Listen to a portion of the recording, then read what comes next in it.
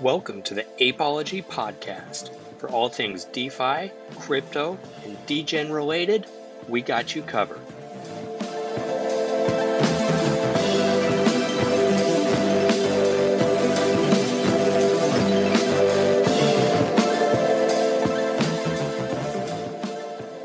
The Apology Podcast is for information purposes only. The views and opinions expressed by those on the show are their own.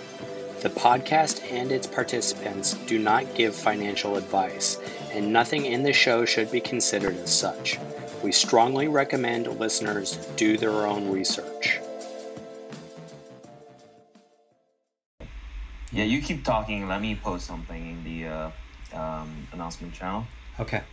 So Sphere.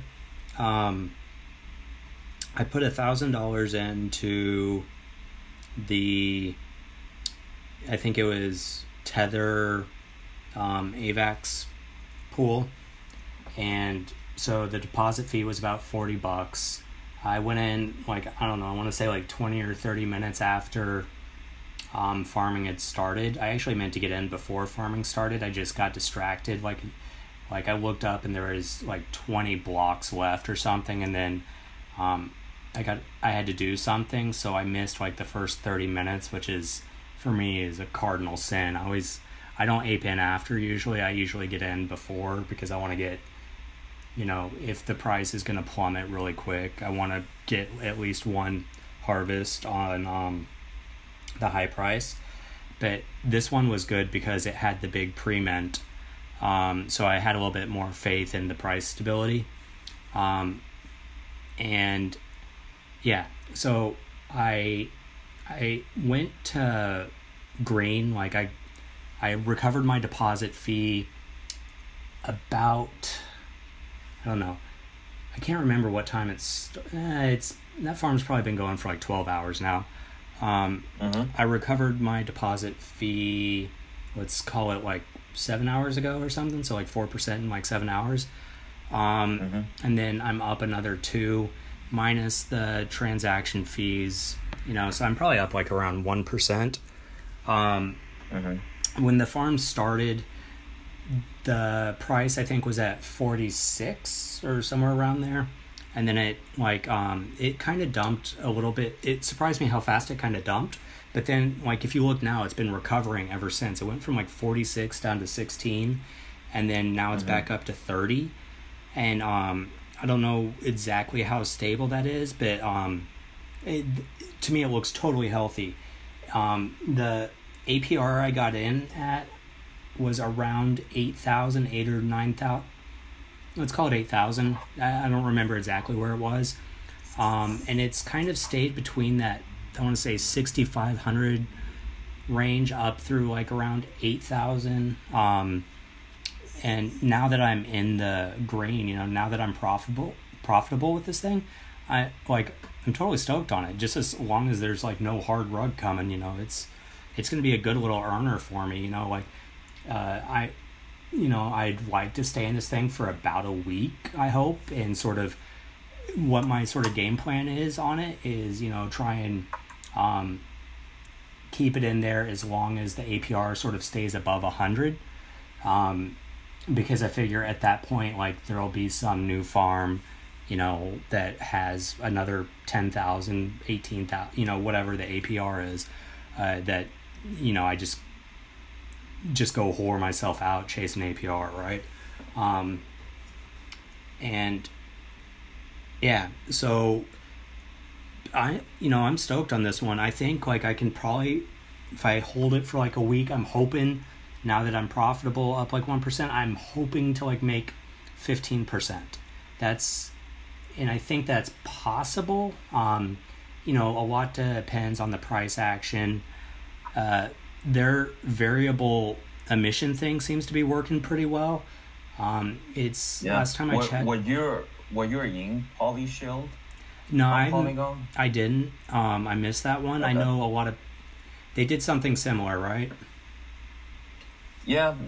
PolyShield basically the dev from here. He basically he said he took the inspiration from PolyShield. I was in PolyShield, and yeah, it's similar. Like the dynamic emission part is similar. It's pretty much the same. It's just how to trigger it is different. For Sapphire, people has to use the burn function. So he basically combine the burn function and the dynamic emission together. So whoever is trigger the burn also triggers the emission change. And the emission change is based on price action, right? So the higher the token price, the lower the emission, vice versa. So that part is the same as PolyShield. And it's a good idea. I mean, like, it's all psychological. PolyShield. You know how like a lot of farms had like the lottery thing? So his little burn thing is kind of like a variation on the lottery, because you can earn part of the burn, right? You pay for the burn, but you get 2% of like the burn tokens, right? So you can do the math of like if the gas fee is less than the amount burned, it should be profitable to like trigger it. So one thing I don't know is where are the burn tokens coming from? Is that from Dev Wallet or is it the burning token? So 20%. Sorry, let me check this. I forgot if it's 20% of the deposit fee. No, I think it's 20%. It might be you harvest your rewards. I've noticed that the harvest, when it comes out, like what I see coming out of like the on the homepage of all the farms, there's like the box that's like harvest, your 5 things or whatever. And it'll give a valuation. 5% of the emission is going to the burn feature. Okay, so it's straight to that. Yeah, straight to that, and also their Star Locker feature.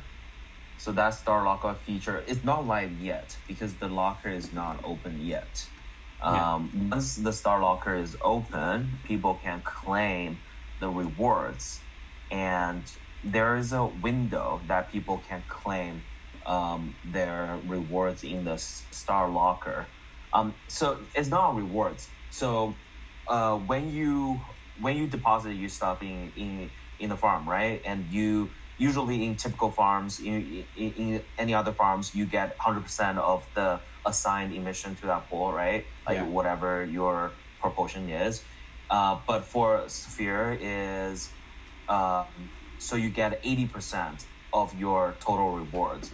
Another 20% goes to the Star Locker. Star Locker, it has a starting block and it has an end block. So you have to claim your 20% during that window. Anything you claim afterwards will be burned. Okay, and do you still have to be deposited in the farm to claim it? No, you don't have to. Okay. The question for you is it pretty much like the I don't know if you guys are familiar with Pairs app, like where essentially a portion of it gets locked away and then you can claim it later on?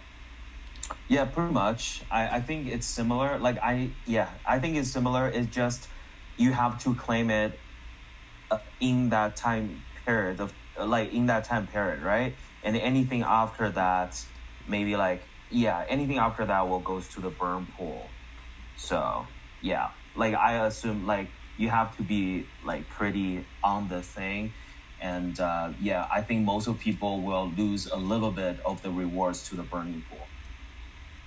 Okay, cool. Appreciate the explanation. I was actually going to ask you guys something. So as far as that goes, since I'm pretty much, just getting into the whole degen and farming life kind of thing here on AVAX, as far as farms like these, generally speaking, what would be kind of a smart way of kind of getting in and making sure you stay profitable?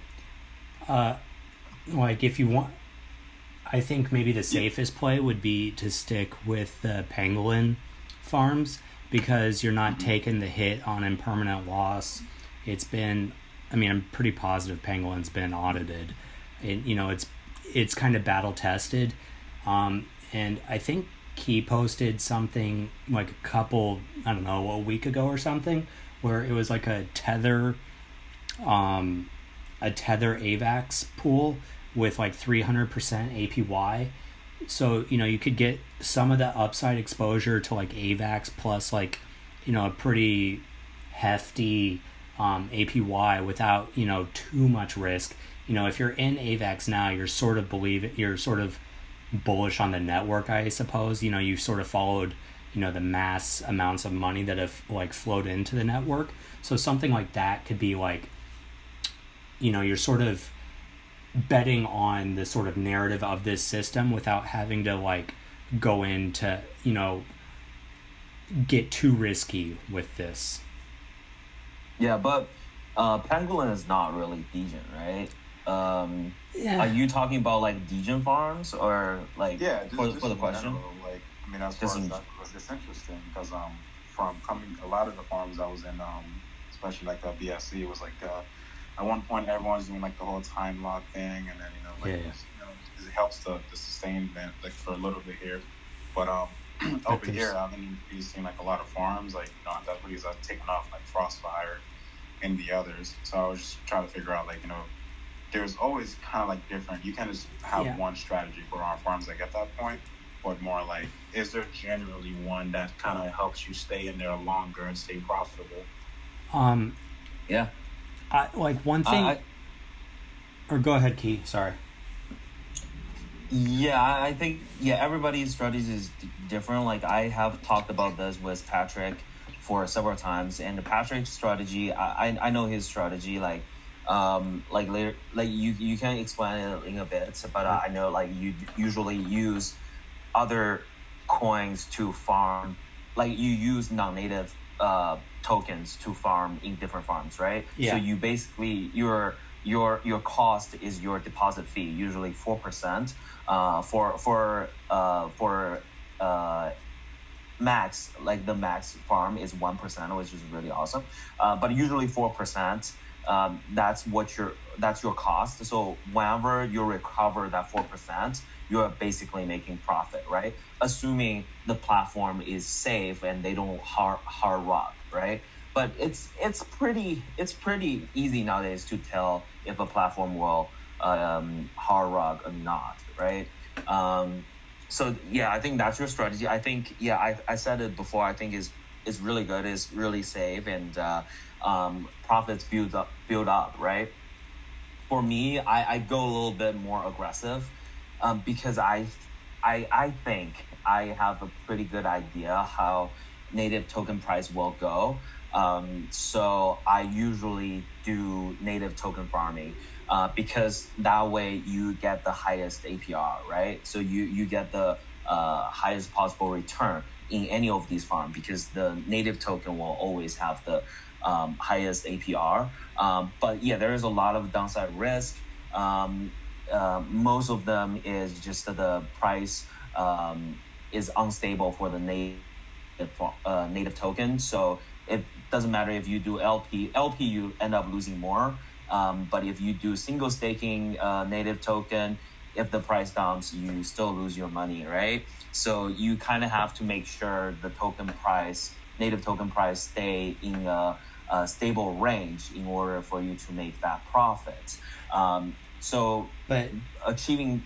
Mm-hmm. I was just going to say, but it's one of the things that, like, you're so good at, like, and why, like, your channel, like, these channels for you have gotten so much attention is because you got, like, good at, like, finding these things when they do the launch, right? So if you're farming native and you get in at a cheap enough cost basis, if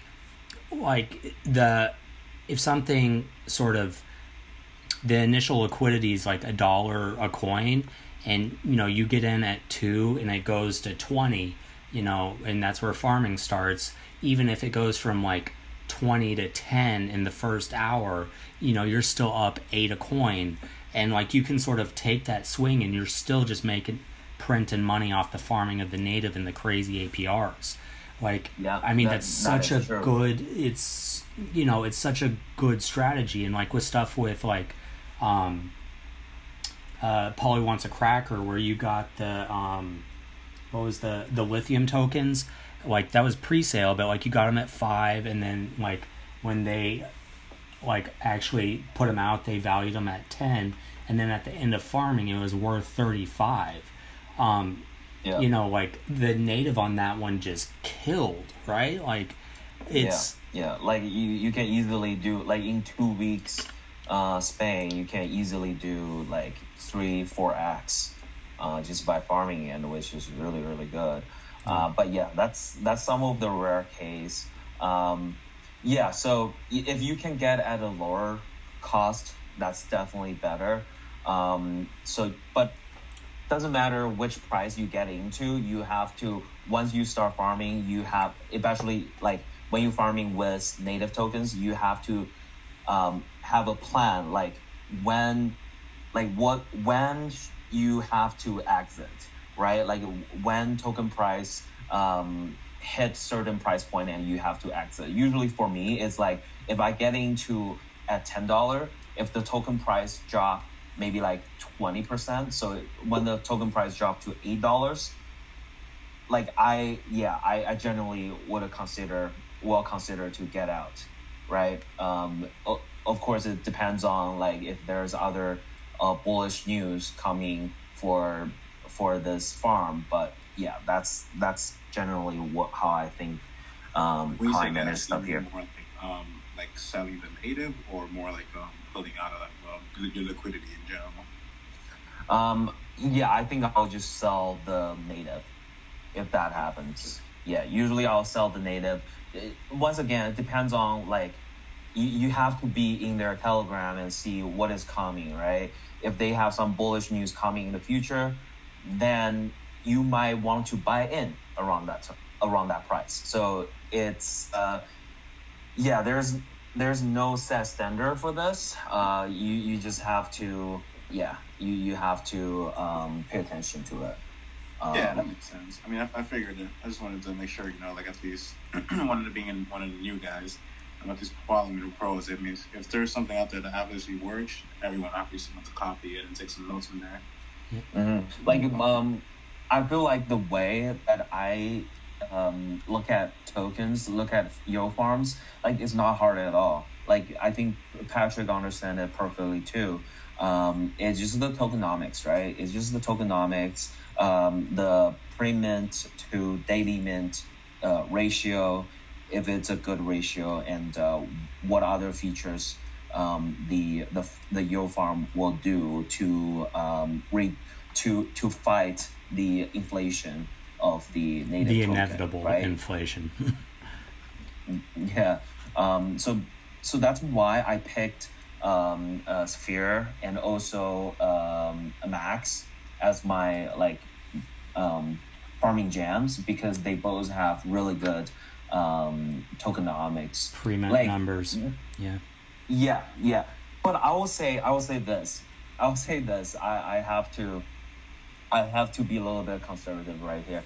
I think this the way we look at tokenomics works really well on Polygon, because I don't know, because I have more experience in Polygon, but right now AVAX, there's one problem, is there are always whales in these tokens. If you look at all these yield farming tokens, look at the holders, they're always the top holder gonna be like holding 13%, and the next guy will be holding like 9%, 10%.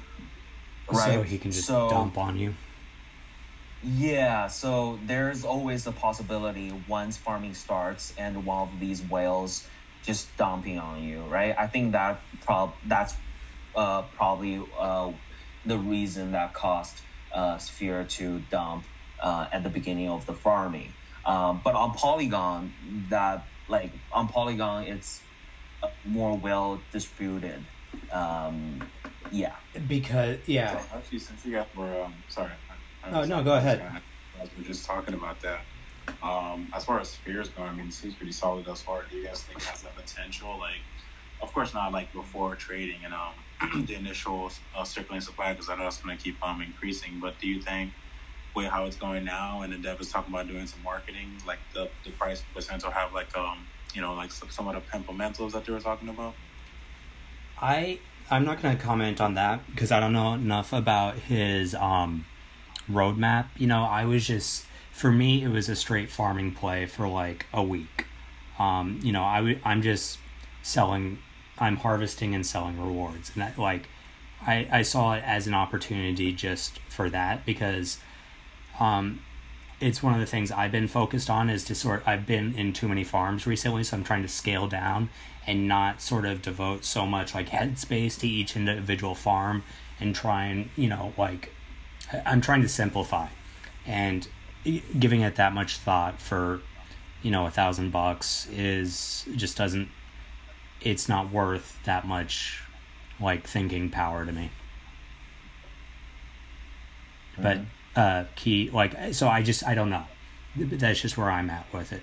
What do you think? I think, in general, our strategy is very different because right now you are already in green, right?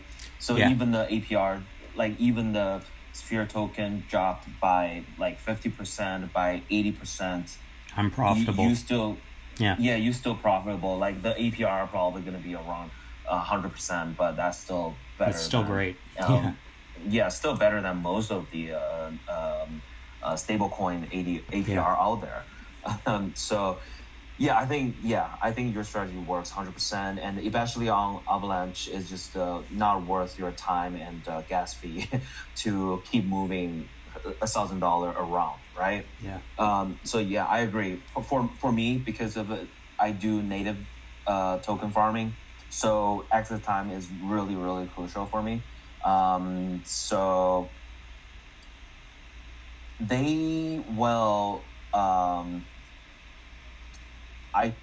I remember they have dividend pool coming. Star pools. I wanted to know when the dividend pool is coming. So whenever Yo Farm doing dividend pools, it's just another gimmicks, right? But it does reduce the selling pressure by a lot. The token. People will hold until they in finance, it's buy the rumor, sell the news, up into the point where it actually comes out, and then once it's there, it's okay, we sell now. I think some of that, and also there are actually people wants to get the money in the dividend pool, which I also understand. It's free money right there. If you don't grab it, someone else will make that money. So I understand. The people will try to get the profit from the dividend pool, which is understandable. For me personally, I think the money in the dividend pool is not that much, and I'm risking a lot. If I'm staking dividend pool, I make maybe 500% APR. But after the dividend pool finishes, the token price dropped by 60%, and I end up losing money and time. So what I'm thinking right now is here, if they launch the dividend pool soon enough, then the price action will be pretty positive, will be stable, and maybe even going up a little bit. So I can use that time to farming and maybe sell before, during the dividend pool launch. It all depends what's coming. Sphere. I really like them. I said in the post, right? There's a lot of features going on, and the dev is a known dev from a couple Polygon projects, and seems like he's in there for a long run. And in terms of market cap, in terms of TVL, the thing is still really undervalued if you compare to any other stuff on AVAX right now, right? The TVL is just a little bit shy of 100K, which is decent, but the market cap of the native token is 83K, right? So I feel like there should be some room for more market cap for this token, and the emission rate is really, really low. So it's generally, I consider this very healthy. But in order, if you expect to see the token price double, I don't really expect that, right? I don't see the price can double from here. maybe if they use some of the money they made to get an audit, if they get an audit, this thing could blow up, But right? Because well, I was gonna say like the what's the total mint on it is it wasn't that big, right? It's like 55. Yeah, maximum supply 55,555. yeah, You know, that's you know, they have variable emission, but it's relatively low. So let's call it 1,000 coins a day at like 0.02, something like that. yeah, yeah, about that, yeah. So, you know, that's 2 months of emissions. Like, are they really gonna get an audit for 2 months of farming? That like yeah. because wouldn't that cost like Yeah. 10 grand to go, you know, get one of these things audited? Like, isn't a Paladin audit even on like a simple farm like 5 or 10 grand? Mm-hmm. I And- think lowest is gonna be $5 grand. yeah. Yeah, that's true. Yeah, I'm just talking from the farmer's perspective, right? Yeah. Like this decision is it's like up to the dev, and I think what you talked about makes sense. 2 months of farming and getting this thing audited, that seems like doesn't make a whole lot of sense for the dev, but I don't know. Like, if I feel like if this thing get audited, like the TVL could just 10x from here. Or he said, you know, okay, we're doing layer 2. The sphere tokens become master, and you know, pump this thing for me, and I'll shell out the 5 grand for Paladin on layer 2. I'll add in these features, and you know, another rabbit out of the hat trick, and you know, that could drive it. Yeah, a lot of things he can do from here, and he has all the tools right now. Like he if he is able to build all these features, like doing multiple layers and with other features added on, it seems like very doable for this dev, right? And like we are still really early in AVAX. Like, why I say that? I didn't just say that because, you know, like out of emotion. I say that because some other yield farms like Dutch Finance, we're looking at it. This shit has 667 TVLs still. Yeah. Like the market cap is 17,000, and the TVL is still like people still have almost 700K in it. I'm not sure who it was that said they came from BSC, but like I think you should put on your BSC. Like, some of these AVAX people are sort of in this mindset of like, this is what AVAX is, you know, and like I would sort of flip that paradigm and be like, AVAX is going to look more like BSC like in a month than like hopefully it's without all the rugs. Well, that's coming too, right? Like, in the same way that the money's coming. That's coming for sure. Yeah, in the same way that the, like, you know, scammers follow the money, and you know, $2 billion just came to AVAX, so scams are coming. Yeah, the thing is, right now, like, devs making more money by just doing legit projects, right? Because the money, like, there are not that many projects, and there's so much money on the sideline. But later on, when we have 10 farms every day, like, devs, every dev's gonna be struggling, like, fighting for TVL and deposit and fees. It's starting to happen. Then, it's already starting to happen. Yeah, and then by that time, devs making more money by rugging, right? So that's the whole point why they rug, right? But just finished my thought previously. Like, Dutch Finance still has 600,000 TVL in it, and Zabu, like, I have nothing against Zabu, but it's still just a very basic EO farm, and they have 17 million locked in there. And the TVL, the APR is not that high, and there are several others like Eskimo, like but I think that's like a little bit. So like with Dutch and I'm not super familiar with Zabu, but like I would sort of call that like old AVAX thinking, and just sort of lack of current. There's farms popping up now, but it's not like Polygon where there'd be like 4 every day, right? And you got to take your pick of like whichever one you liked. So people like on Dutch, people might still have the idea that, oh, well, we'll just hold. We've already paid our 4%. We haven't gotten that back. And we'll see if he can turn this thing around. Meanwhile, if he's a dev, he's probably already coding his next farm and written this one off. And like, there was a thing on there about NFTs, but like dollars for donuts, that thing, no NFT ever comes out of that. Like the price on that one went from like, what was it, like 2,600 to like 10, within 4 days. Like nothing against it.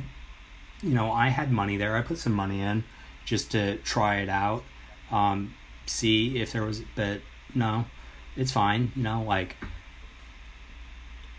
I think that's old AVAX thinking, and like people are going to have to start thinking like Polygon and Binance. It's going to be more it's going to be more rapid fire, but like there's going to be more whale stuff, and transaction fees are going to be a higher factor for like the smaller fish.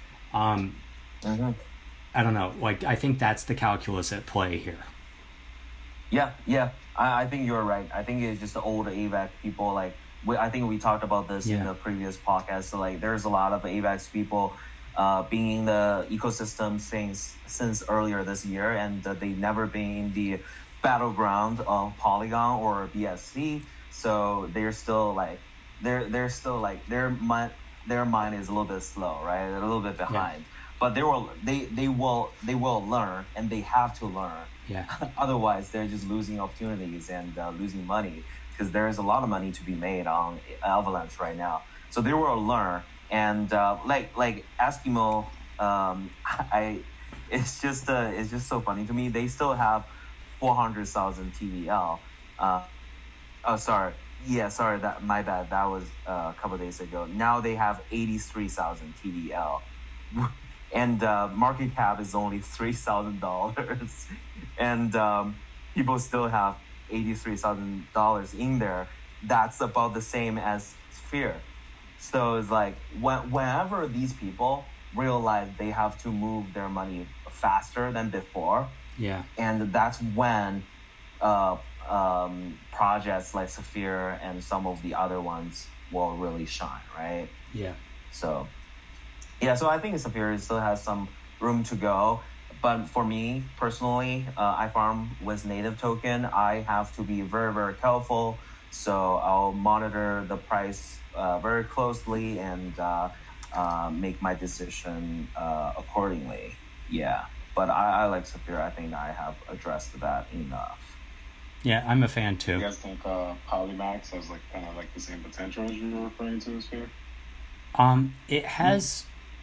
It has similar potential. Like the pre-mint numbers were similar, but the price action on the token hasn't sort of seen the same sort of love. It's, in my opinion, it's more of like a Sphere has more bells and whistles. Polymax was more straightforward, just kind of real basic. But it's layer, right? So where Sphere, I don't think Sphere has sort of announced any sort of like layer 2 or anything. Like Polymax is saying that there is going to be layers. So I think the potential on Polymax is going to be sort of getting to farm it over multiple farms, right? You buy it now and you get native APRs on this farm, the farm after that, and like the farm after that potentially, and more. Right, like they did 7 farms on Polymax, and you could use their Polymax or the Max token on Polygon for all of them, right? And there would be some either free or like 1% deposit fee. So like, that's the gift that keeps on giving, right? As long as there's some sort of stability in the price. one of the things they did wrong on their first Polygon farm is they did too big of a pre-mint. So it was hard to maintain the price. But the total mint on this one's only going to be like 15,000 coins. So there's like, I like that number. That's not like an oversupply. You know, that's enough to let a lot of people in, but also sort of small enough to like keep a tight sort of range and sort of really get a good value out of it if it kind of takes off. Sorry, I went off a little bit there. Key, you have anything? No, I appreciate that. This is a bit of an off one. I was just wondering if you guys can help me out understand this a little better. So since I've been at AVAX, I've noticed you guys use a lot of block times, which it might just be me. I'm not too sure because I've been traveling a lot. So it'll go from anywhere from like, okay, farm starts in like 50 minutes. And then I refresh the page. It goes to like an hour or 2 hours. I'm like, okay, my stuff is tripping. So but it's never... I know it varies like on block time or whatever, but I'm just trying to figure out like how is that even calculated, or how can I get a better handle of figuring out like how to calculate that? So it's probably, or is that more technical than the time that we have? It's more of I mean, it's technical, but it's almost like psychic. There's no way to actually calculate it because it has to do with, you know, it's nothing that anyone can control, right? It's going to be somewhere between like 1 and 3 seconds per block. So what you can when it goes quickly from like 30 to like an hour, it's not my system tripping. That's actually it's normal. Yeah. So think about like it's not like going according to a clock. It's going according to how much work is done. So imagine that like you're just looking at a clock, but it's not waiting for time to like tick.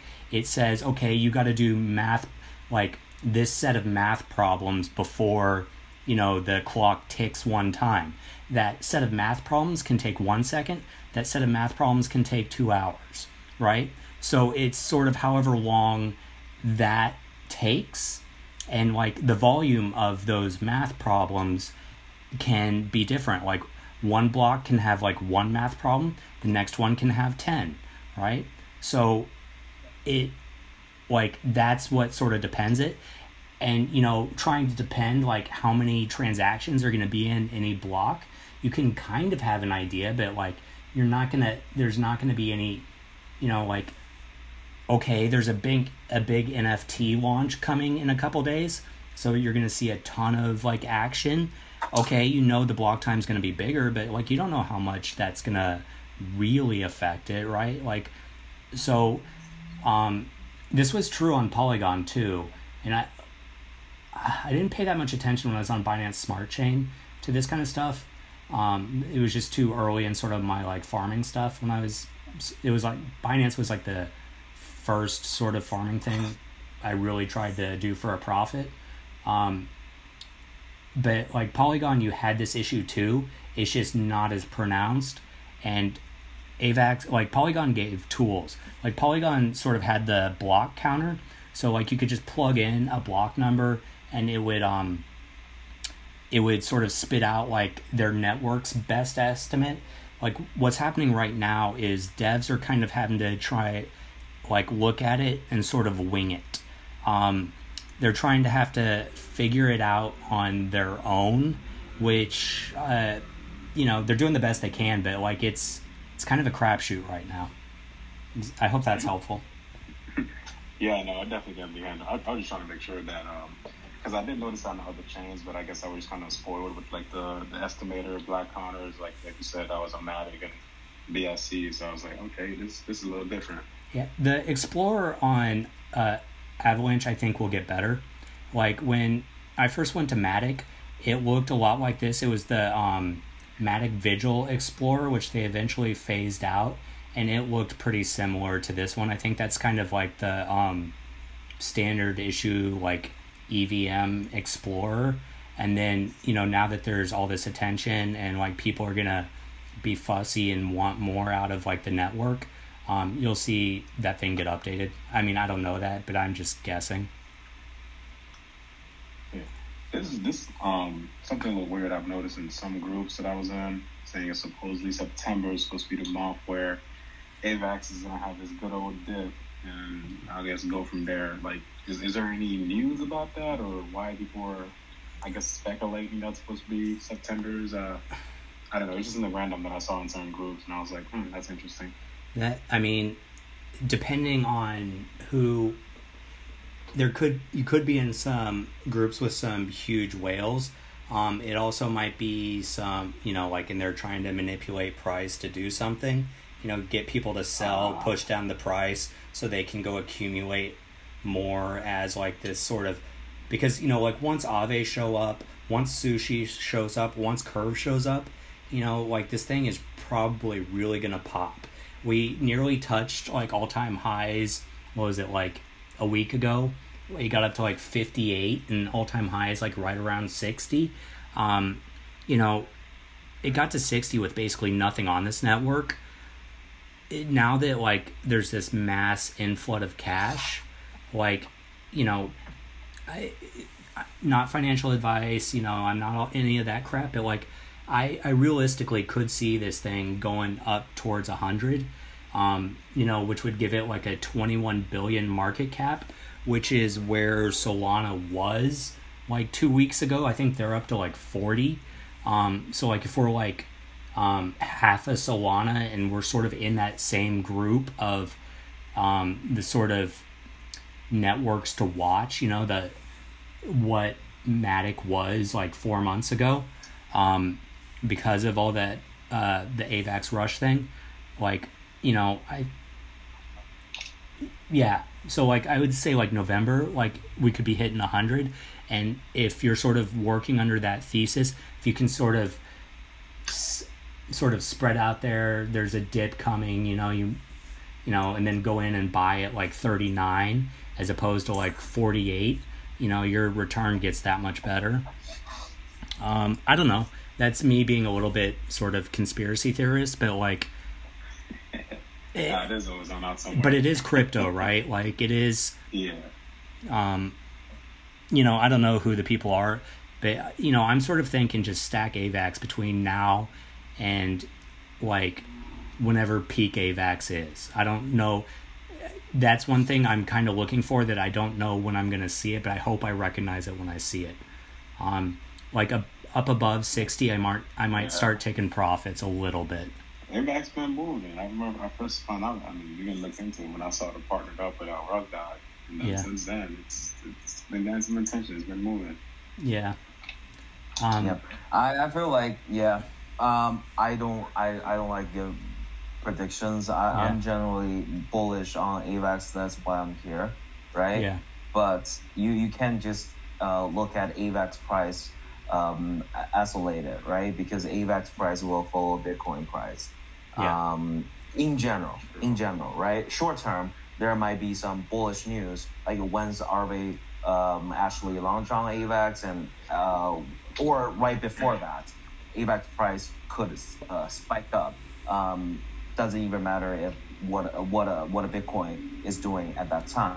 Yeah. But in generally longer term, medium to long term, it depends on Bitcoin, right? Yeah. So, like, I don't like it. It will be really hard to just predict AVAX price and say it will have $100 by the end of the year. Like, I'm hoping so, but it really depends on what a Bitcoin will do. So, on the subject of Bitcoin, can I chime in? I followed this guy a little bit on Twitter and online. He's a kid. He's like 19, but like he's a Will Clemente III. Like that guy Pomp has him on every week, and he's also like real down with Willy Woo. I don't know, like another Bitcoin sort of just guys that follow on-chain metrics. And like this kid's a finance major at like East Carolina, but he dropped out of like school this year. I heard it on the podcast today, the Pomp podcast today. He dropped out of school this semester. Like he's got 1 million followers on Twitter, but he dropped out because he thinks that like Bitcoin is going to do so well like over this like time that the opportunity cost of like going to college was too great. He needed to be focused on Bitcoin this semester because he thought he was going to make too much money, like he was going to leave too much money on the table by not like doing that. Now it's a 19-year-old kid, I get that, but like this kid is like, he's smart, and he's super bullish on like Bitcoin. I mean, I know he's probably a little bit of a maxi, like I'm not, but I listen to this, like, even though he's a 19-year-old punk kid, like, the kid is smart. Just go look him up on Twitter, or like every Saturday he does a thing with Pomp. Like, if you're interested in sort of on-chain metrics about Bitcoin, it's a good resource. He's a good resource, and he gives away just, he gets into the weed on a lot of like sort of technical stuff. I don't know. I heard that today, and I was just like, okay, like I'm pretty bullish about Bitcoin over the course of the next couple months through, I don't know, the end of the year. Cool. Yeah, I don't know. I feel like if somebody that can analyze data that well and also have millions of followers, and then the market will adjust. The market will adjust itself, right? So like people will front run you, basically, right? If you say this thing will happen in September, most likely it will happen in July. Yeah, that kind of thing, right? So if you say, okay, I think the kid is saying, all-time high going to be happening like next year, May, then, it probably going to happen in March. So yeah, but I get what you're saying, right? Yeah. Like any type of knowledge we can get, and any type of reliable analyze we can get is good for our strategies. Yeah. I would just talk about, like, I'm not a very good trader, to be honest. Yeah. I'm not a really good trader. When I'm doing like except for native coins. Except for like very small yield farms, right? Like when I'm dealing with like a couple $100 or $1,000 once a time, I'm doing a little bit better. But what I'm trying to do here, like if you're in AVAX, you naturally gonna accumulate AVAX. Like doesn't even matter if you intentionally trying to. Like if you buy NFT, you're using AVAX, and if you're selling NFT, the profit is gonna be in AVAX. If you do farming on some of the platforms, you're earning AVAX, right? If you're on BenQ, you're earning AVAX, right? Later on, there will be other like Pangolin they're gonna do like single-sided PNG staking that use PNG, and you earn AVAX. So that for me, I feel like I'm not gonna aggressively to accumulate AVAX because I earn AVAX every day, right? My AVAX apes earn me AVAX every day. So it's like, why I need to take the risk to aggressively accumulate AVAX while I'm just naturally earning AVAX every day, right? All I need to do is earning those AVAX, set them aside, earning some more yields on them, and if later on AVAX do really well, I'm just gonna sell these AVAX later on and for more profit, right? Why I'm taking the profit? Why I'm taking the risk, right? I'm just gonna focus on yield farming, focusing on what I know the best, and try to make the most money out of there. And so that gonna be my strategy. And then what? Like roll, I mean, you got to hold the value in something, or are you just rolling it into stables and then throwing stables into Banky and then doing your like leverage off Banky thing? Yeah. So I usually do stables and pull my stables in Banky, and because I'm depositing stables, I can borrow a lot more, right? I can really just go for the limit, right? Yeah. And I'll borrow stables, and I'll put them into. Right now, I have a lot of them in Cool Finance, and I also have a big chunk in Snowball because they have the stable pools.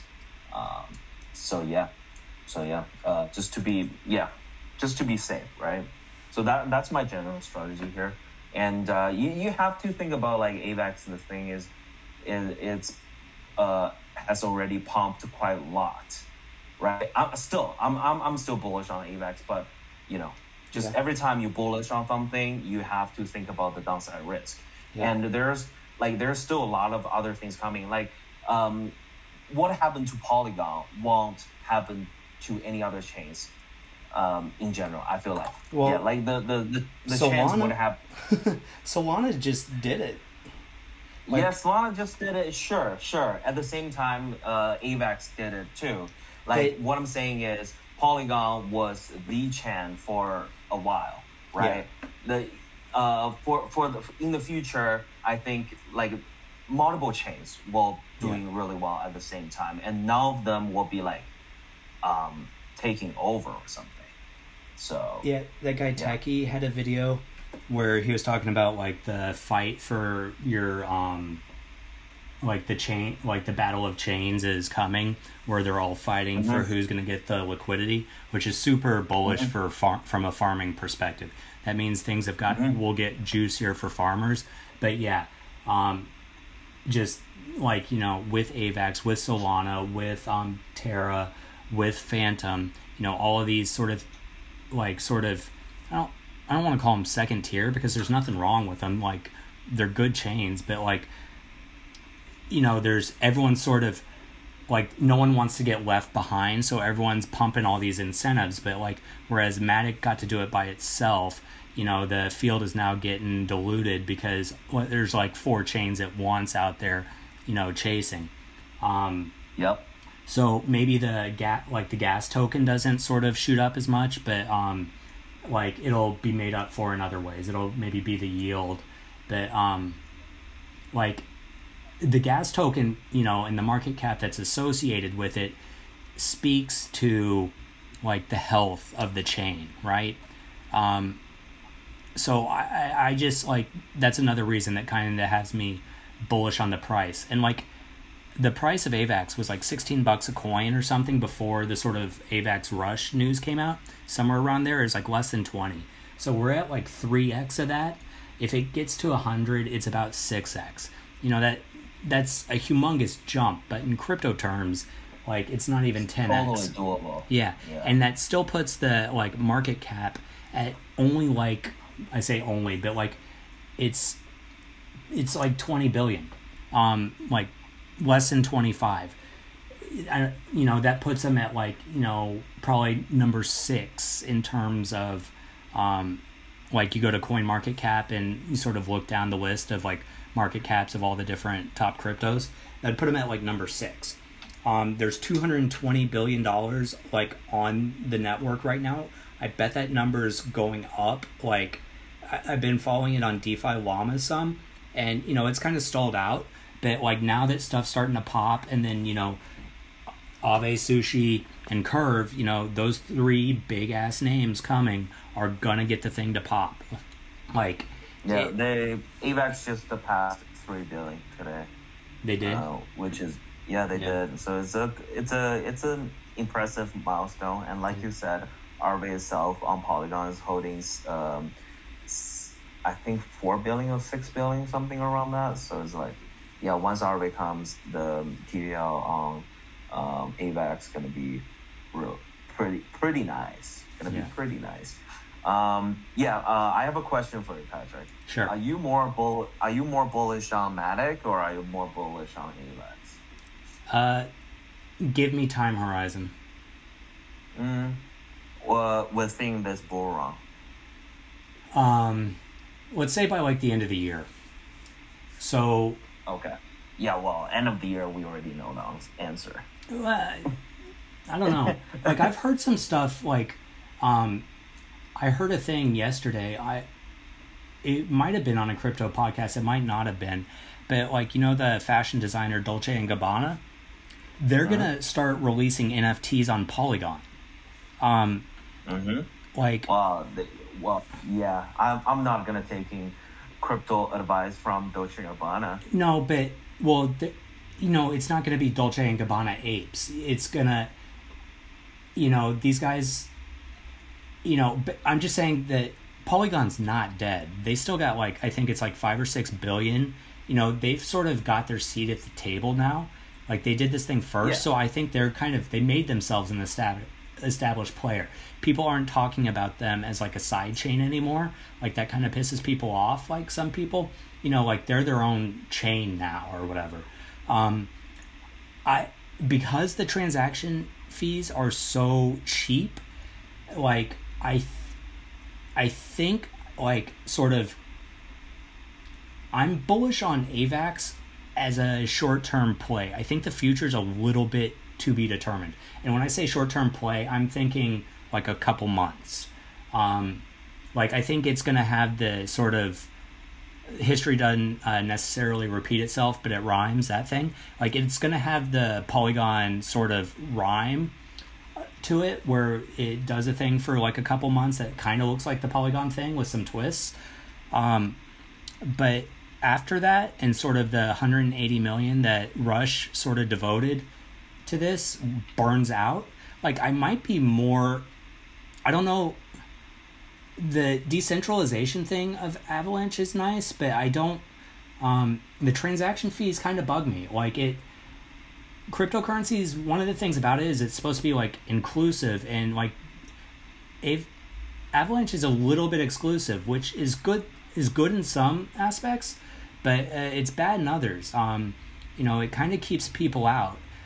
So, that like longer term, that sort of stunts their growth as they need to scale. I don't know.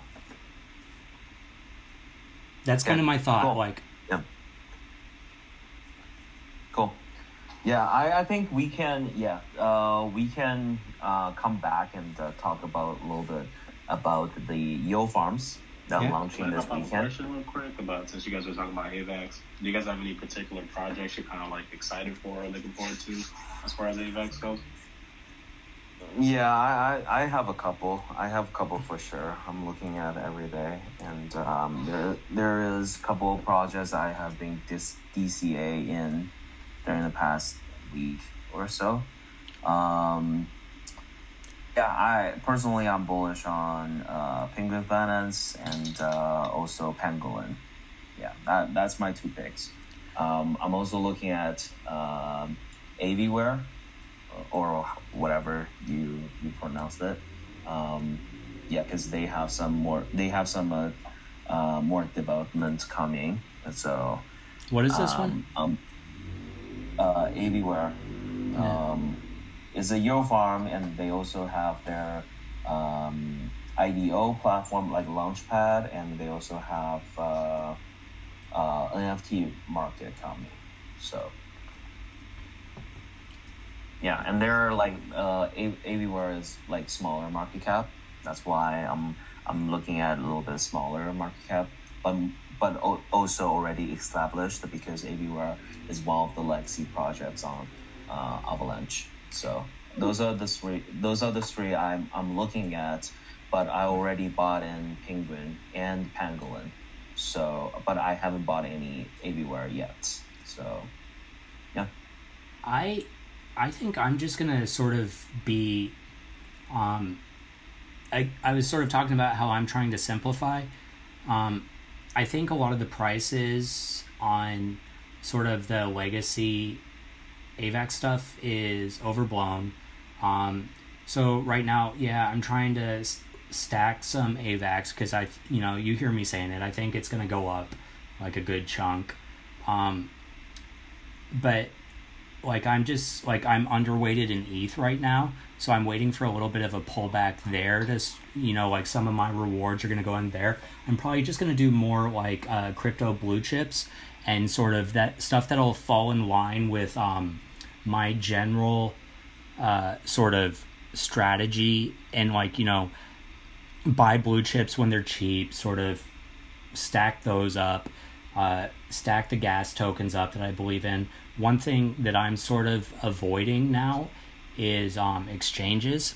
I think that like after sort of the gas token, there's sort of a line of thought that the next sort of most stable token is the major exchange. I think it's too easy to just fork an exchange now. So like I think the sort of value of those is too easily dilutable. So I'm sort of avoiding those. And then if I'm looking for, I don't see anything right now, but I'm looking for like specific stuff, like I'm looking for something that sort of really sticks out. I don't want, I want to get in early, and I want, if I'm a hold it, I want something that I don't know. It just can't be something to me that says run of the mill, if I'm going to put the brain energy to sit there and follow it, it needs to really stick out somehow. Penguin Finance and Pangolin short term really sticks out for me. Yeah. I don't want to go through the details. Maybe I'll put up a post later this week. I was meant to write something about Penguin Finance for a long time, but I just don't have time or energy to write it right now. Penguin Finance is quite complicated, but a couple of things you can look at is Penguin Finance is going to have the Avalanche Rush grant issued to them later this month, and they will do triple incentives to their farming pools, which will significantly bump up their APR, and they will pay farmers in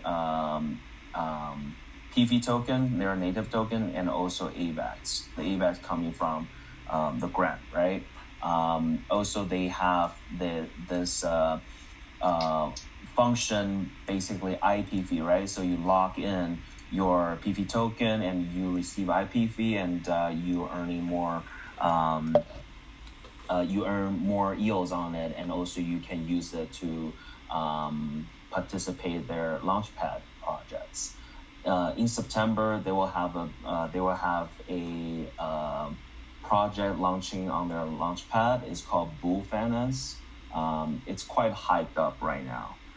So once that happens, I assume a lot of people will lock their PV token and try to get their allocation for the Launchpad, because the only way you can participate this Launchpad is by locking in your PV token, right? So there are a lot of tokenomics designs that make PV token really interesting to me. And right now, they just posted today, 60% of the total PV circulating supply is locked. There are a lot of bullish news about Penguin Finance. They have NFTs going, they have gaming going. So they're one of the more complete package in the Avalanche ecosystem, in my opinion. So short term, I think they're a really good play, and the price has been okay. Like you said, Patrick, if you're bullish on Avalanche, AVAX token, the good tokens in the Avalanche ecosystem will pump harder. Yeah. In general, right? On the upswing. Yeah. So if you are bullish on AVAX, why don't you do a little bit, shift a little bit of your capital into the ecosystem token, right? So I will. I don't.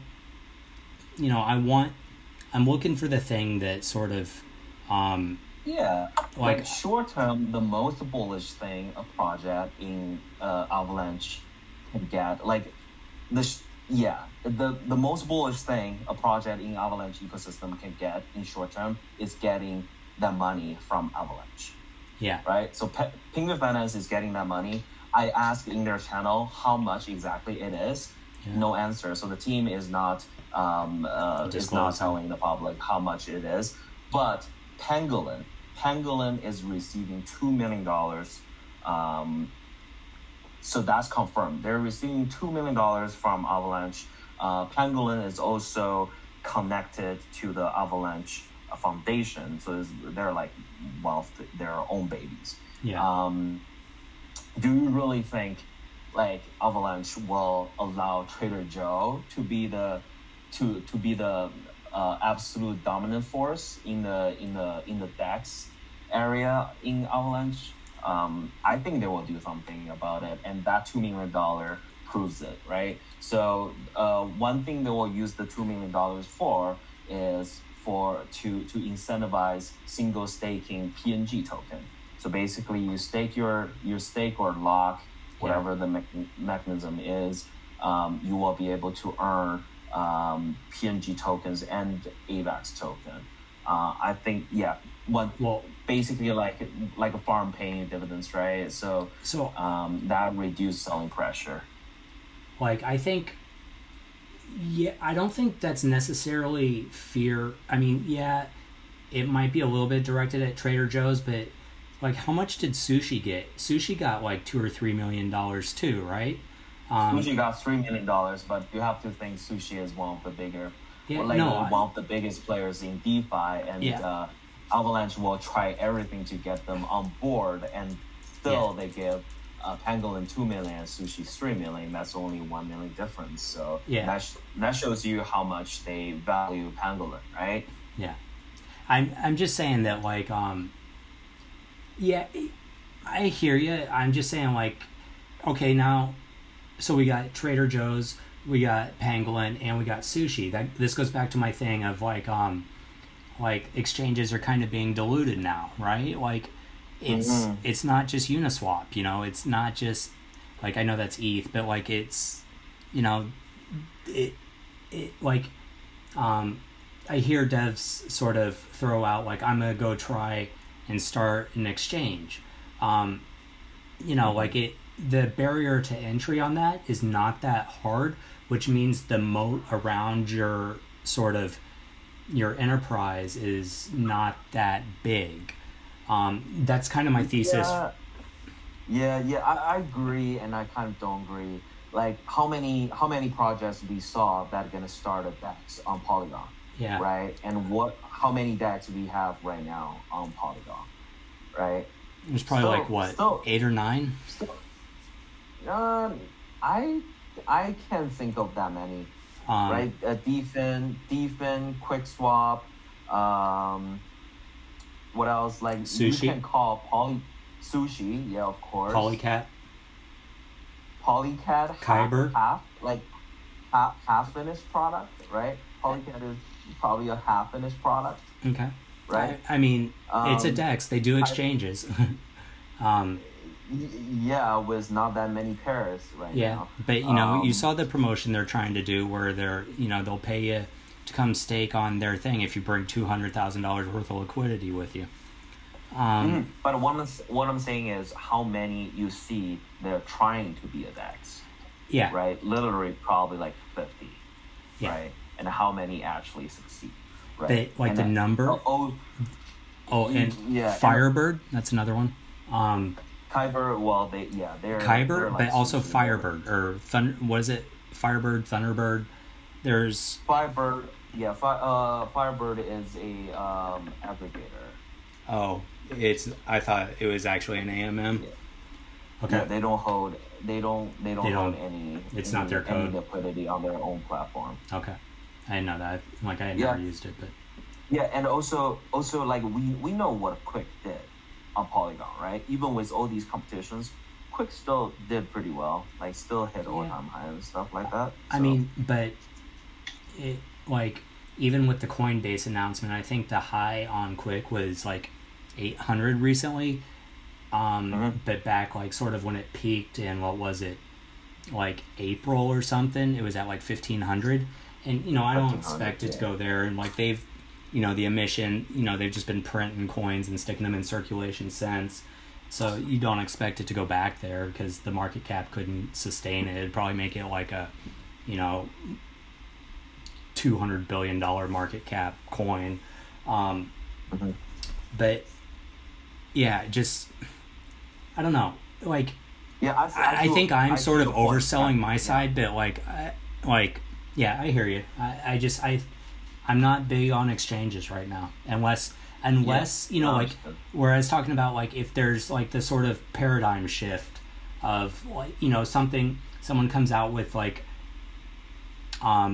the thing, like Uniswap version 3 did the like focused liquidity, where you could sort of only supply liquidity for this like certain range of prices, and then it would just sort of turn off.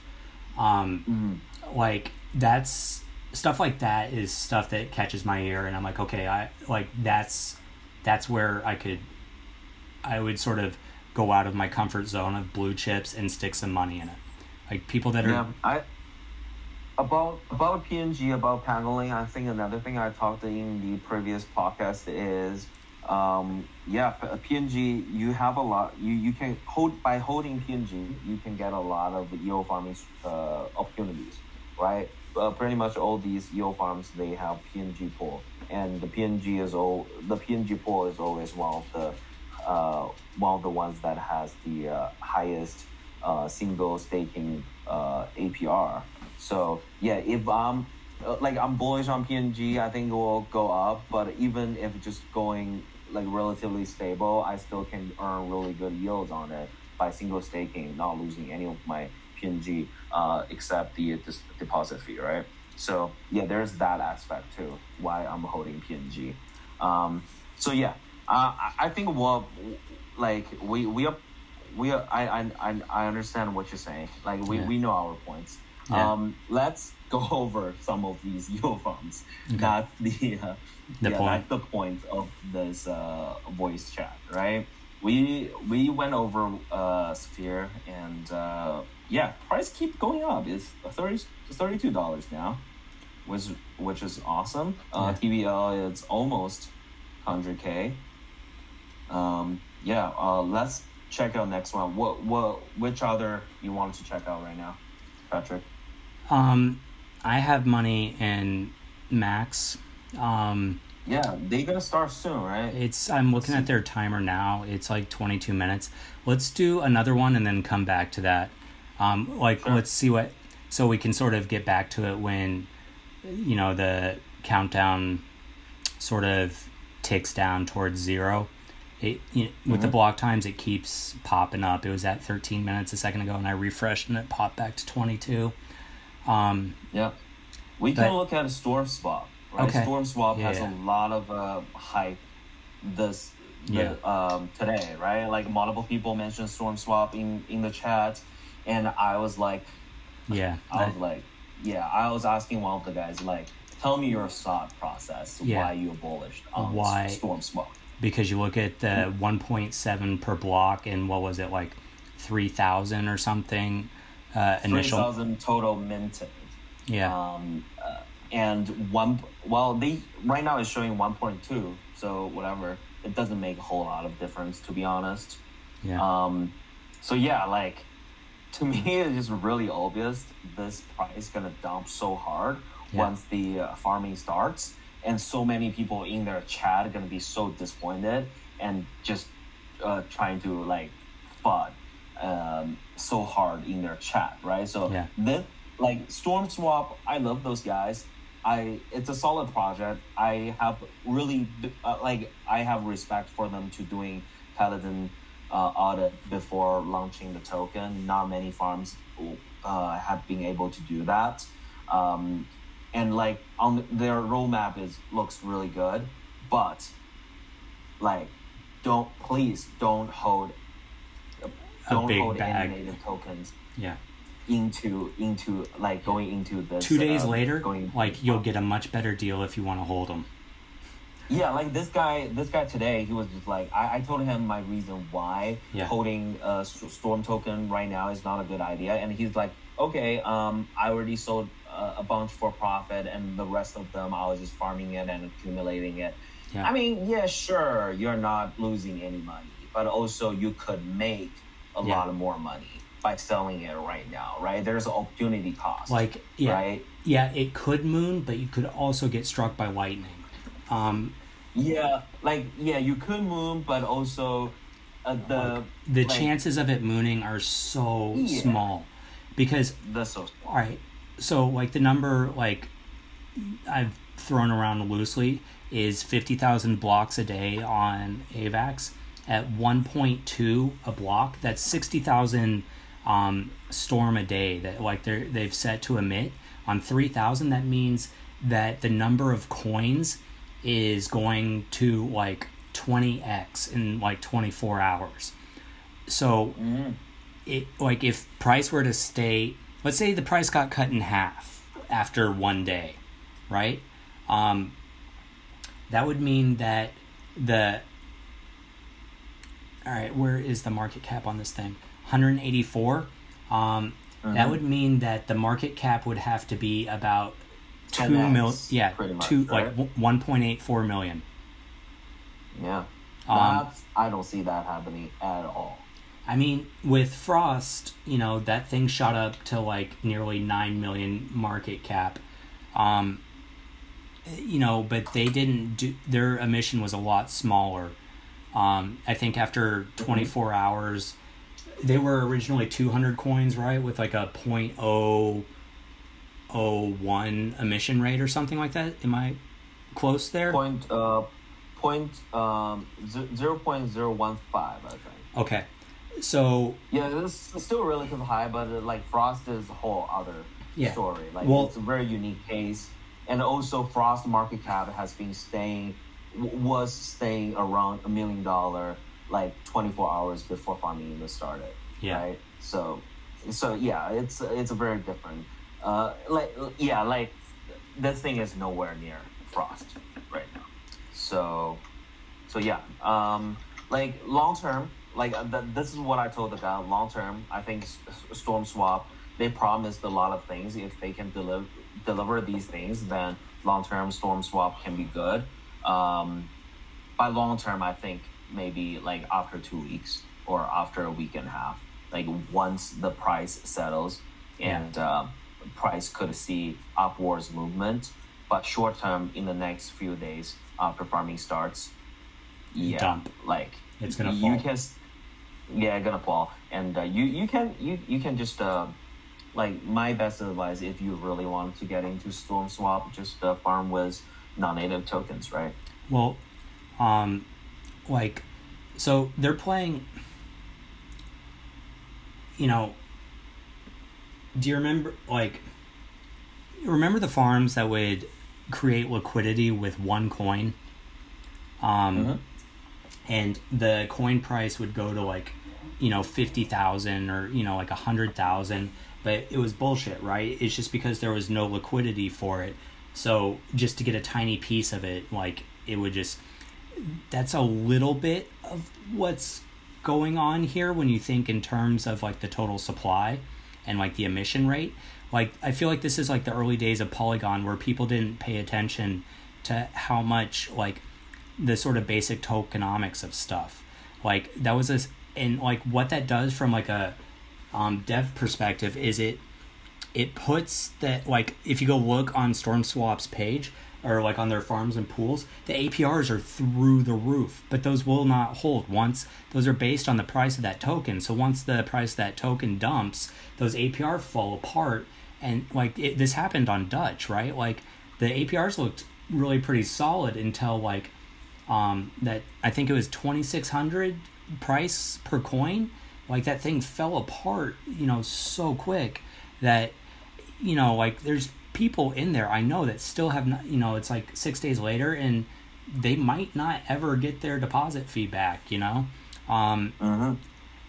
And you know, I just like after it fell that hard, I thought it would baby stabilize, but it didn't. So I just pulled mine out and like moved on down the street, and like I should have known better. I know this trick. I just thought, like I thought the hype would, like the hype of AVAX would sort of keep it going, but it didn't. But like this, I think this one plays out the same way. I don't mean any, like this was a lesson that I had learned on Polygon from seeing this play out a few times, and it's kind of the same thing. Like it's just like if I could bet on it, I would, you know. That's like that would be my play on this one, is that I would be betting on the dumping of that price. I can't short that price, but I would if I could. Yep. I mind if I ask a quick question? Yeah. want to hug anything. No, you're good. So I was looking into AVAX Apes. So Yeah. do you guys think that project has potential to be like a long, as far as long term goes in crypto on AVAX here? Yeah, I think that's what I said in my post right before the launch. I think what I said was I think AVAX Apes would kickstart the NFT craze on AVAX, and I think I nailed that one, right? You like AVAX Apes had record NFT sales on AVAX ecosystem. That thing sold out in short-term- like 5 minutes. Yeah, around that, like 13 minutes, but yeah, pretty much the same. Yeah, I think short term, like, because last couple of days there was so much hype. I think short term, the hype will die down a little bit. More NFT projects will come, and the speculators or traders will will take profits and shifting to the next projects. But long term, I think AVAX Ape pretty much established themselves to be the NFT project on AVAX, right? And like for NFT, like historical significance is always plays a big part in the NFT value. So if AVAX as an ecosystem keep growing, more people getting into this ecosystem, and more people buying NFTs on AVAX, they will always look back at AVAX Apes as one of the original projects launched on AVAX and one of the most successful project launched on AVAX, and that will boost the price. Like that will keep AVAX Apes very valuable down the road. So yeah, I do. I'm personally really bullish on AVAX Apes. I traded. I was just sniping good apes and trading them and selling for like buy low, sell for high. I traded $100 AVAX in volume, and I still holding like maybe 22 apes myself. And there are a couple good ones. I'm just gonna hold it till later on, because yeah, the RV money not coming yet. The sushi money not in here yet. The curve money not in here yet. Once all these money coming here, the NFT market naturally gonna grow, and with that, the actual money, actual capital, the NFT volume gonna even like triples probably. So yeah, I'll hold my good apes, and yeah. I don't have anything really small. Like, that was my first NFT buy ever, and I bought one, and I got one that was kind of boring. It was an uncommon. So I made like 0.5 on the rewards off of it, and then I just turned around and sold it for like a 1 AVAX profit, and just sort of booked a win for my first NFT play, and just like, okay, I don't pretty solid. Solid. Yeah. No, that's actually the reason I asked, because that's also my first NFT purchase like ever. Like, when I really found out about it and I was looking it up, and my boy was like, "Well, there's only like 7,000 already sold, so you better do your research quick." I'm like, "Oh shoot!" So let me just like a couple of them. But yeah, I turned around and looked at my account, and there was already like from the sales, there was already 0.8 AVAX, like in a matter of minutes already deposited. What the hell? Oh, okay. Yeah. So it seems to be their whole plan, and what they had worked out, it seems to be working pretty well. Yeah. Mm-hmm. Yeah, there are more NFT projects coming on AVAX. I think I was actually like thinking about this. I think the NFT market is start to booming on AVAX, and that's a good sign that people are bullish on AVAX ecosystem, because people will not buy NFT on AVAX if they're not planning to stay here long term, right? Because these NFTs, like you can, like in short term, you cannot sell them on Ethereum. Maybe later on they have some bridge wrapping or system something. that that you can bring your Avalanche NFT to other chains, but for the foreseeable future, like you can only have your Avalanche NFT on Avalanche. And knowing that people still buying and paying big money for these NFTs, showing that people are bullish on the AVAX ecosystem. On the opposite of things, on Polygon, the NFT market is not that hot. Yeah. Even with all these months, like we haven't seen these, like we never saw like anything like AVAX apes on Polygon. So that's why I'm less bullish on Polygon. Yeah. So like people treat it more like short-term play, you know. So yeah. Polygon had definitely has a reputation as like sort of cheap and stuff. You know, like I get why sort of it's hard to sort of art's supposed to be sophisticated or something. Like I get why it didn't really take off on Polygon. But you know, just I know it's kind of stupid, but the like we'll see what they do with it, but that Dolce & Gabbana thing really caught my ear because like it's not art in the sort of like same way that like a lot of the punks or, you know, the Bored Ape Yacht Club or like the AVAX 8, like some of these things, it's, you know, it's something very different. But like the fact that a company like that sort of said, okay, let's go there and like we want to do NFTs there, like to me, I don't know what it is, but to me, like where I was sort of saying I look for the thing that sort of sticks out, that sticks out. So that makes me want to go look under that rock, because to me that could be like the asymmetric returns somehow. Because, you know, maybe, you know, that maybe they're not putting out like pictures of cool outfits and selling them as, you know, like your favorite celebrity in, you know, their hottest new get up or whatever. It's they do something very different, like they, I don't know, they just, the fact that they could do someone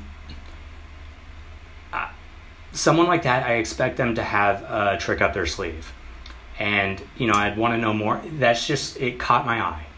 But yeah, for the most part, I totally agree. If I hadn't heard that, I wouldn't give Polygon another thought for NFTs. Yeah, Patrick, I'm sorry, but that Dolce & Gabbana thing won't work. Yeah, I can tell you right now it won't work.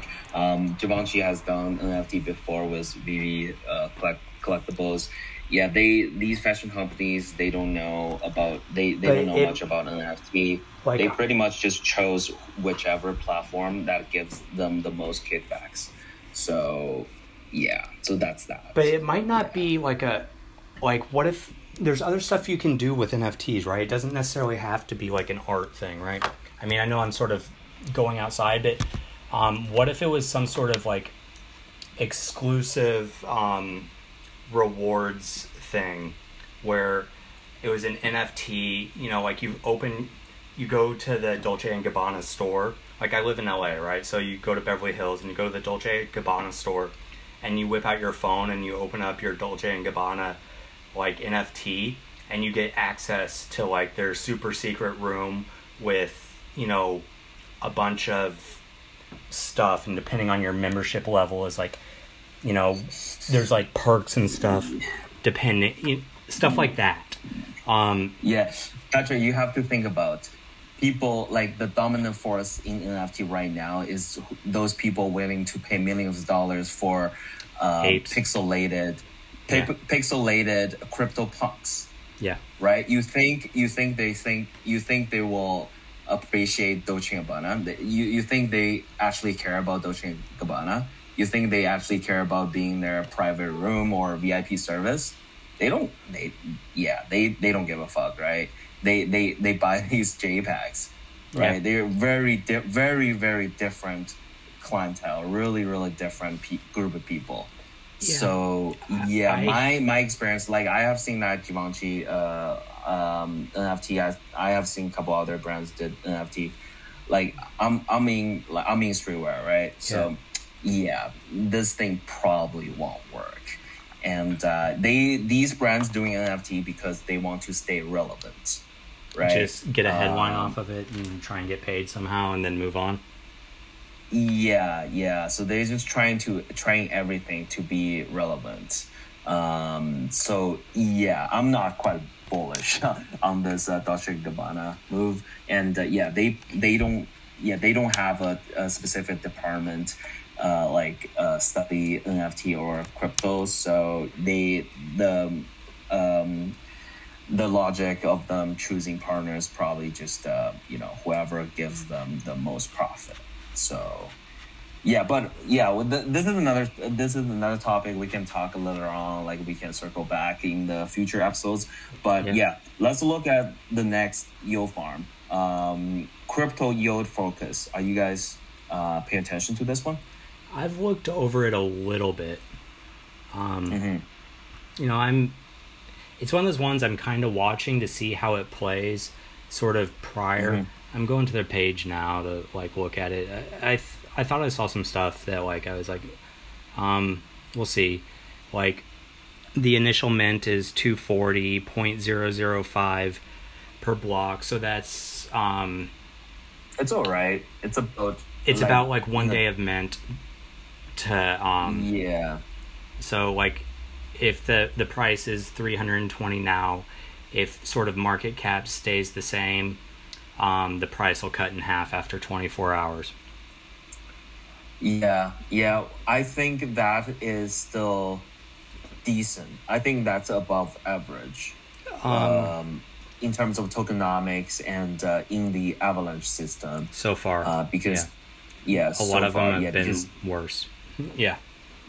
Because people harvest less frequent on Avalanche, so the price can be a little bit more stable. So I think there's a little bit more room for higher emission in terms of compared to total mint. So I think their tokenomics is all right, and the price should be relatively okay for the first day or two.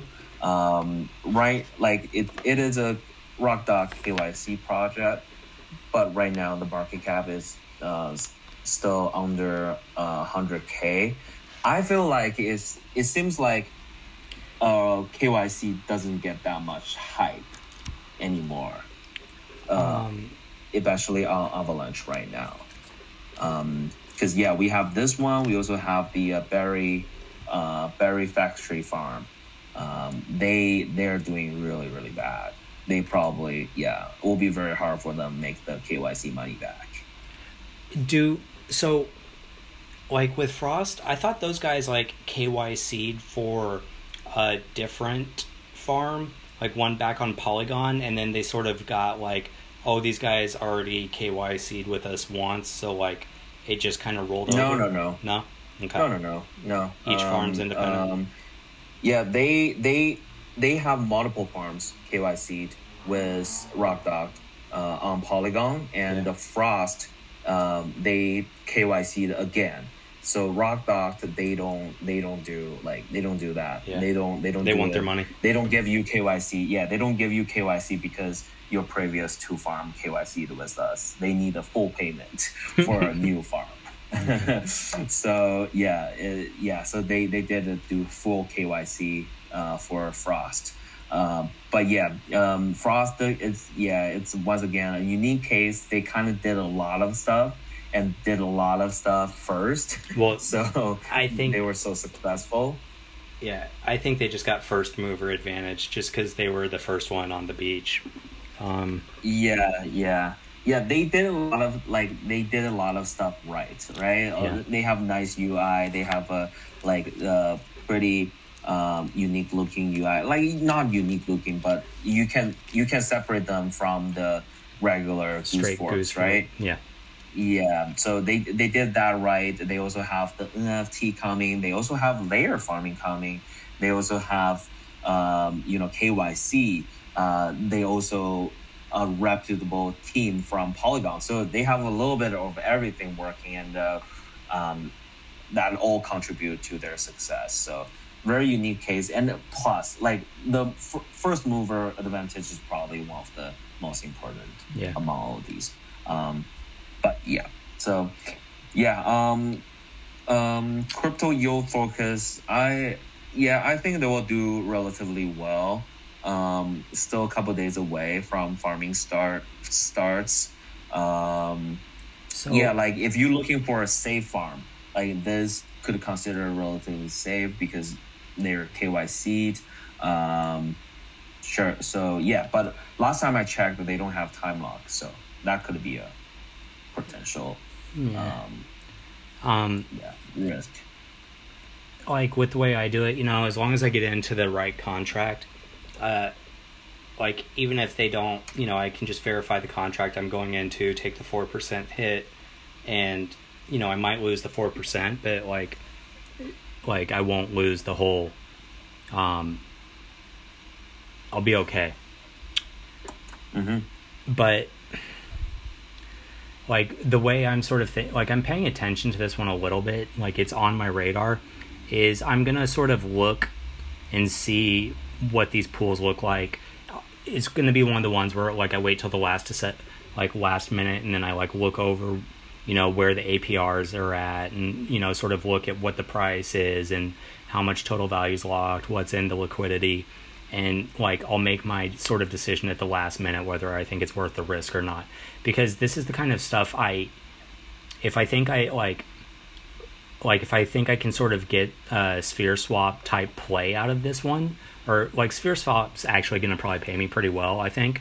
Like I don't think this one would pay as well, but I could maybe get something comparable.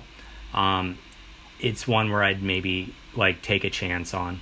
But I'm gonna have to wait till like sort of like 10 minutes before to like pull the trigger to be like, okay, I like this one.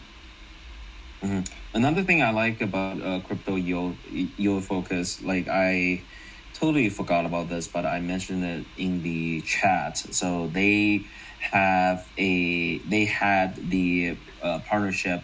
They have the partnership with Frost Finance. It is confirmed, and on their single staking page, you can see they already have a Tundra pool. So that's a huge exposure for crypto yield focus, because Frost Finance holds a lot of TVL and a lot of users using their stuff. So able to single stake Tundra in their single staking pool gives them a lot of exposure for sure. And this partnership alone makes me kind of confident about this project, crypto yield focus. Did you get in on the native early? Sorry? Did you get in on the native early?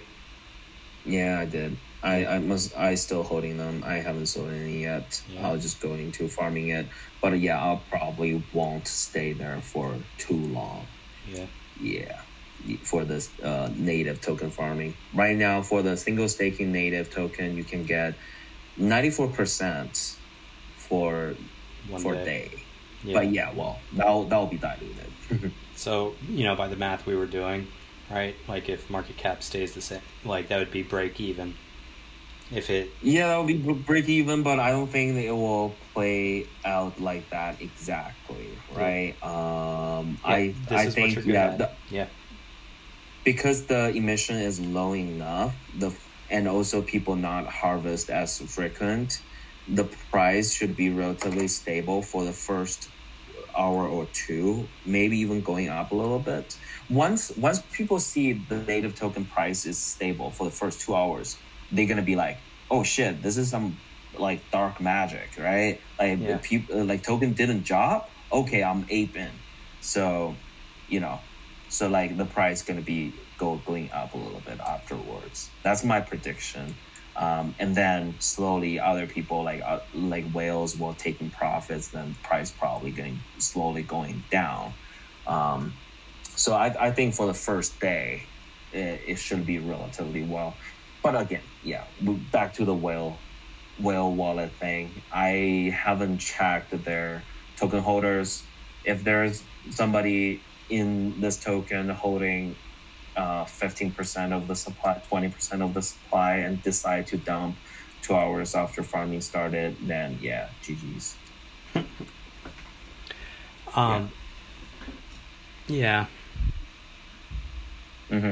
Let's talk about Max. Yeah, it's getting close, right? Yeah, it's getting close. I don't. Yeah. Let me see. 11 minutes. Okay. You start talking. I'm gonna deposit some of my money into Max. Okay. I said some stuff earlier, like this is their 8th farm, I think. Like I've watched these guys like since the beginning of Polygon, and watch them grow over time. They don't do a lot of flashy stuff, but like, you know, I've made money on 7 of these farms now. And you know, you might not like, they're pretty active in their Telegram group. They're pretty straightforward. You don't get a lot of BS out of them. Like, I don't know, like, as they're just sort of honest. Like, I think here, like, the price action of their token, they're getting a little bit fucked on. I think it should be more expensive than it is, but they minted, you know, their tokenomics, they minted like 5 days worth of supply. They, you know, that's a lot of tokens, but it should help keep the price more stable. The market cap to TVL, like, market cap is like 75% of the TVL right now. Last time I checked, there was about I want to say about like 4,000 or 5,000 of like non-native liquidity. So like, there's, as this thing starts going, like, you can, you know, there's about $4,000 worth of selling into it. It's got a tax, so 4% of every transaction of this token gets reinvested back into LP. You know, like, just, that's one thing that farms always fight. You know, it's not new. It's Panther fork, essentially. Although I think Rugdoc called it Goose Fork, with a transaction tax that appropriately handles pools with transfer taxes, because that's an exploit, right? Their Rugdoc is really pretty clean.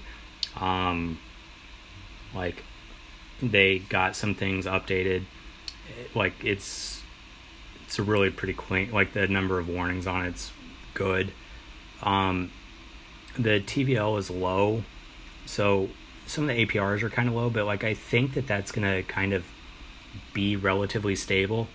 And if people sort of ape into this thing late, I could see the coin price pumping, because it's kind of beat to hell. Like, it got up to around 20, and then it sort of dipped down to like 10, and then it went down to like maybe 5, and it's been hovering in this sort of like 5 to 7 range heading into farming. You might see a little bit of dump, and there might be a couple whales that dump, but like, I could see this thing pumping. Also, I was talking to their head coder earlier, and he was saying that they want to, like, they were like, on Polygon there was a project, I forget the name of the project, but it's like the Zodiac calendar one with the Leo token, where they had Astro Farms. Yeah, thank you. They were trying, like, they have that Telegram group for like top holders of the Leo token, right? And like, it has this bot that kind of checks to make sure that like everyone who's in there really is. Like, he was going through that bot, and it's not configured for AVAX yet, but like, they're looking to do something like that if they can, you know, to sort of, because this is going to be their master token, and they'll do multiple layers. They're going to try and highly incentivize like this token. So it it should, some of these other projects haven't sort of said necessarily that they're going to do any sort of layer strategy. This one like definitely is, and the quantity is relatively small, right? It's like 15,000 total mint. So, you know, to me that's a pretty good size to sort of corral sort of the action around a master token. It's enough to sort of let like enough people play with it, but it's not just this thing sprayed across the world. So in future layers, like, it can be concentrated enough or sort of diffused enough. I don't know, like this thing could, if people are paying attention to it, it could sort of pump. One thing, it's pretty straightforward, and like bells and whistles do tend to sell, but if you sort of have a little bit of experience with these farms, like there's always going to be ways to make it. Like I saw a tweet from them earlier, see like on the pools, let's see what like those look like. There's a couple, one of them sort of got hit, but like with Joe and Yak, which are, two sort of bigger names on AVAX, they're still like 12,000% APR. That's pretty solid. I could see these APRs going up if if the price pumps, and they should have maybe put variable emission on this one, because these APRs are a little bit too low. And with variable emission, they could have just turned up like how many tokens are coming out and sort of juiced the APRs a little bit more. That's another thing I was talking with the lead coder on the project about. Like I think that'll be on the next farm, so like they'll be able to attract more. But like I think there's a decent, it's a farm token, right? And like there's going to be people in here that are just selling this thing and not accumulating. I think that like you could start accumulating these things once it's been farmed for a little bit, and sort of put together a little bag that could be quite valuable in the upcoming layers. I know that they're sort of out there. I think, Key, you've actually had some conversations around this where they're like looking for ways to do partnerships with other farms or projects on AVAX. Yeah. So, like they're going to do some stuff. It just looks like they're getting off to a slow start. They knew that they wanted to get here early, but they just didn't have the time to put in it, like to put the bells and whistles onto this thing. On Polygon, they kind of have their little niche there. They kind of know what every farm's gonna do. But this, like, they've done several farms, but like this is kind of a big step for them. It's a small team. I guess that's probably what I have on them. Cool. Yeah. I think I talked about this one multiple times. We're on the same page. Yeah. I like Max. I've been on, like, we've been talking about Max during, like, when we were on Polygon, right? And I think I was the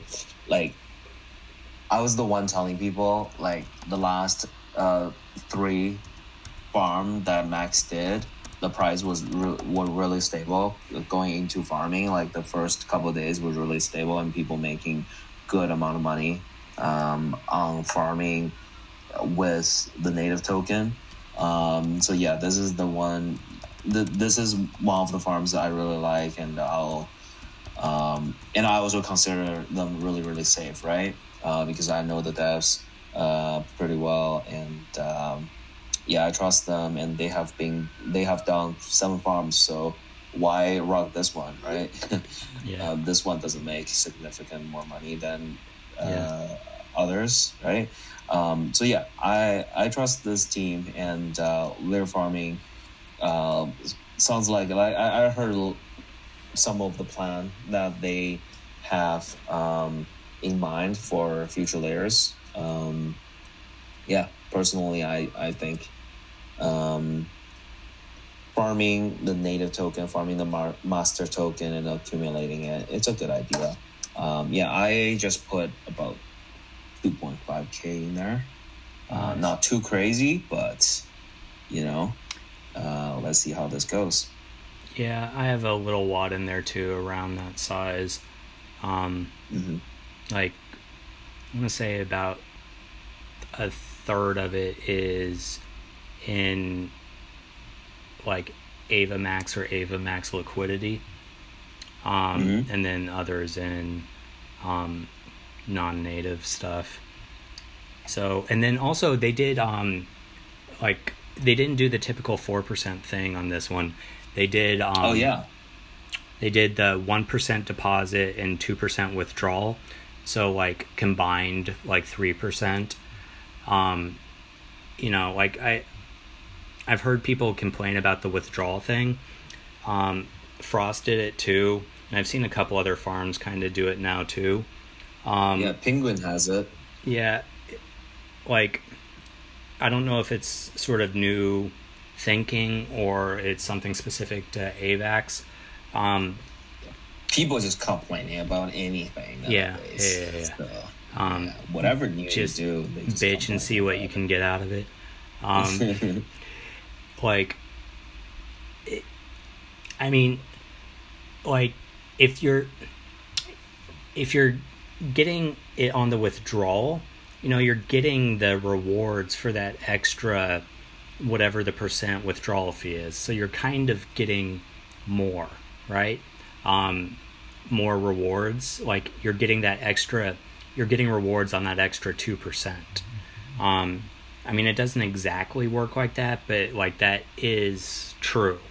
So you could kind of argue that like I mean, I guess it really depends more on so is everyone else, but so it depends on sort of who else is in the pool with you, but that's always true. Yeah, I think this one, like this is like the there's the kids story, the tortoise and the hare. Like this one's the tortoise. They just keep plugging and putting out like farms that are relatively solid, not flashy, and you know, sort of relatively like trustworthy and reliable. They tried to change up their tokenomics a little bit. You know, like they were sort of doing 2 days emission, and this one they did 5. I think I was talking to someone there, and they were saying that it was like they saw the thing, like a lot of the other farms were doing these real low emission things where like they knew that it would juice up the APR for like the first 5 minutes, and then like as the token price dropped, the APRs would fall to shit. And like they were trying to sort of like, I think the thought process there was that like people would be sick of that, so that like they would sort of gravitate towards something with like more stable liquidity that hasn't necessarily played out. But you know, we'll see. You know, like, yeah, and they're sort of contemplating their next moves.